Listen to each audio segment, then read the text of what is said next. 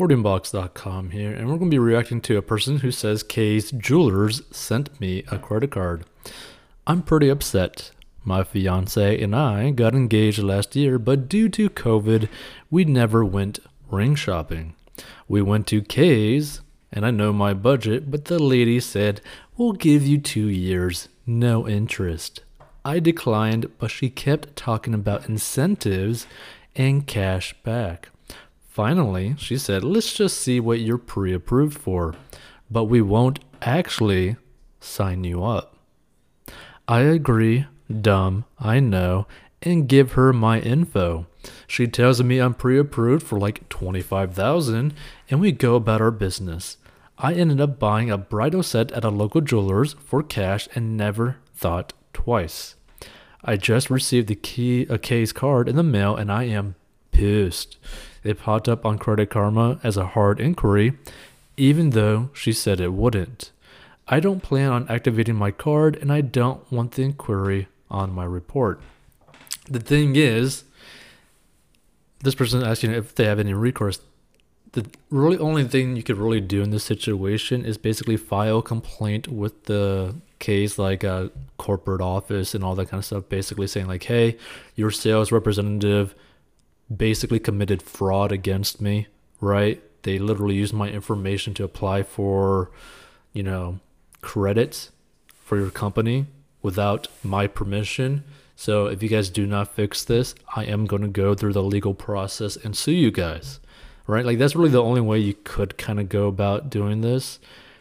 But here's the thing. It sucks that it happened. This is going to affect your credit score for at least a little bit, because anytime a hard inquiry ends up happening, it's going to affect your credit score no matter what, right? Anytime you apply for a loan for anything and they do a hard inquiry, it's going to affect your credit score. That being said, you shouldn't really care too much about your credit score, because a credit score is just basically a representation of how good you are at getting into debt and paying that debt, right? And the main goal you want to have is to not be in debt, right? Because having a lot of debt is one of the biggest factors of you basically not making it financially, right? So that's just something to really think about. But that being said, it's going to affect your credit score. But what you can do is potentially just have a call with the company and basically say like, hey, try to fix this issue on my behalf. Otherwise, I'm going to go through the legal process, and also I'm never going to be a returning customer, and I'm going to leave bad reviews and all this other stuff, and basically like hassle them over it, right?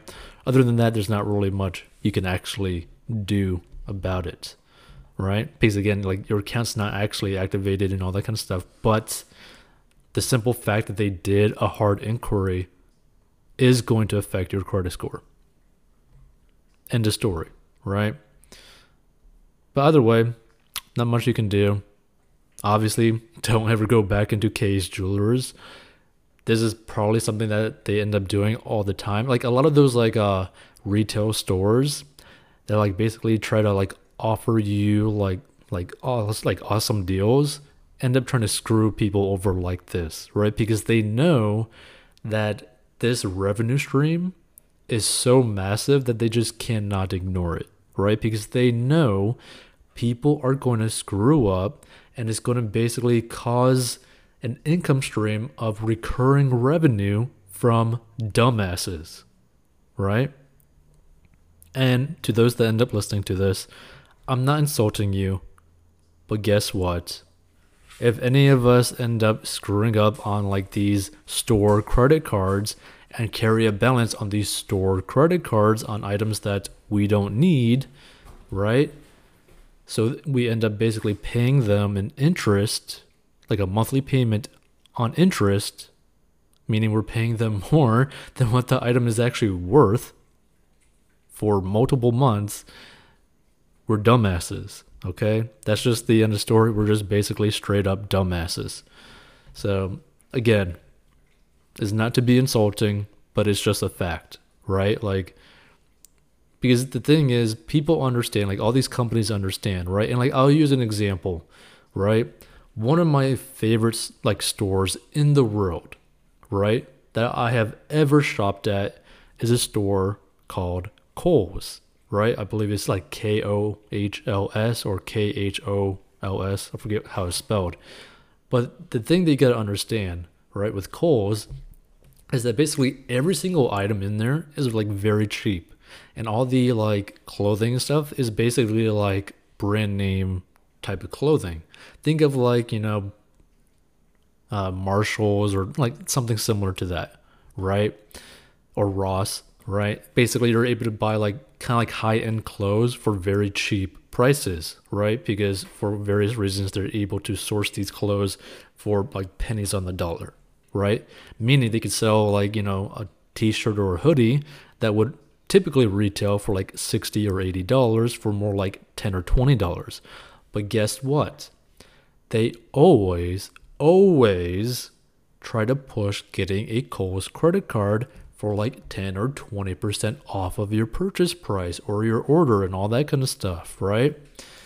And the reason why they do that is because even if they were to just break even on the cost of acquiring all these clothes, they know that the monthly recurring revenue that they could build from these dumbasses, right, that are not willing to pay cash for these products that are basically worthless, are going to keep on paying every single month more money to them, right? So basically, let's say that they are like operating at like break-even price point of like a $10 t-shirt, right?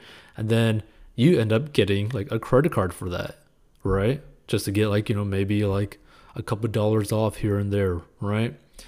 Well, guess what? Let's say that you completely forget about that purchase with that credit card. After a few months of acquiring interest, you're going to end up paying more than that t-shirt originally costed, right? Because there's going to be late fees, there's going to be interest rates, there's going to be all this sort of extra stuff, right? But then when you go back into the store, guess what? It's like, oh, no big deal, right? You can still get like 10 or 20% off of your next order, right? They're always going to keep on pushing that over and over and over again because they know that the monthly recurring revenue is so massive, that income stream is so massive, any and all retail stores are going to be doing it, right? And this is why there's like a company out there right now that is basically like an online like layaway system, I think, for Amazon, right? So you know how like Amazon, you could do like a buy order now button or whatever kind of stuff, or like Amazon Prime and all that kind of stuff, right? There's a company out there right now doing something where you can buy now, pay later on basically any Amazon product. So if you have basically, if you want to buy like a $2,000 like treadmill, right? Because you want to lose fat, right? But you don't got $2,000, there's a company out there that will allow you to do like 45 or 60 payments, right? Of like, I think like $50 or $60, right? To buy that product, which is absolutely insane, right? But this is the thing that you got to understand, because companies that do this don't just care about how much money that they're actually collecting. They are typically looking at how much recurring revenue can we generate, right? And why that's such a big deal, and a lot of people don't even think about how messed up it is, right? A lot of companies, their like worth, like the company's worth, can be drastically escalated depending on how much recurring revenue they actually have. That's why like a company like Netflix is actually worth so much more money than a company that just sells DVDs, right? Like if Netflix just basically sold like one-time products of like their shows, right? Like, oh, I want to watch whatever show on Netflix and I'll pay like $20 or $50, right? Like even if we were to pay like $1,000 for like a TV show on Netflix, right? The mere fact that they're doing like a recurring revenue is going to be worth so much more than say like even like a high ticket product or anything like that, right? Because that's just a one-time, purchase of a customer instead of potentially having like a multiple month income stream from one single person, right? This is the same thing with like, I think chew.com with like the dogs, right? Where you could like have like food products for your dog or toys and all that kind of stuff, right? And it's like a monthly subscription. These monthly subscription types of things, whether it be like paying like a monthly payment on credit cards or like with Netflix, this allows the company to be worth so much more money, which is why they're focusing so much more on something like this, right? Because it just increases the value of their company to exponential levels, right? This is why you see those like crazy like exits of some companies where like you don't really think that they're like worth that much money, but because they have some sort of recurring revenue stream, it just makes the worth of their company like almost like, I think there's like one company that like sold for like a 40x valuation compared to like its competitor, just because they had a recurring revenue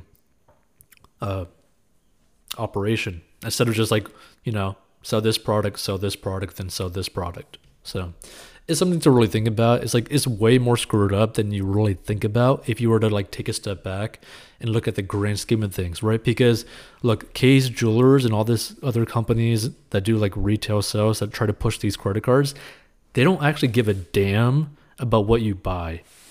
They just give a damn about how much money the company's bringing in per month on recurring revenue, because that is the biggest thing to them, because it is the biggest factor in basically their valuation.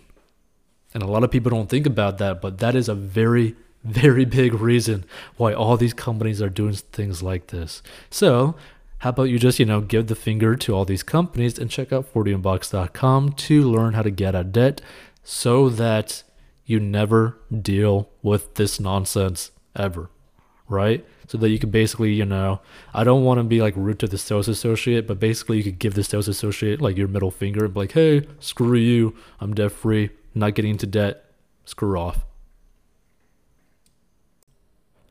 Hey, this podcast is sponsored by our personal finance courses. So if you have problems with mastering your money and you need help, go down below and learn how to master your money. And this is a plan that anyone of any income level can follow. It is simple and easy to follow for any income level and any situation, and it's very straight to the point.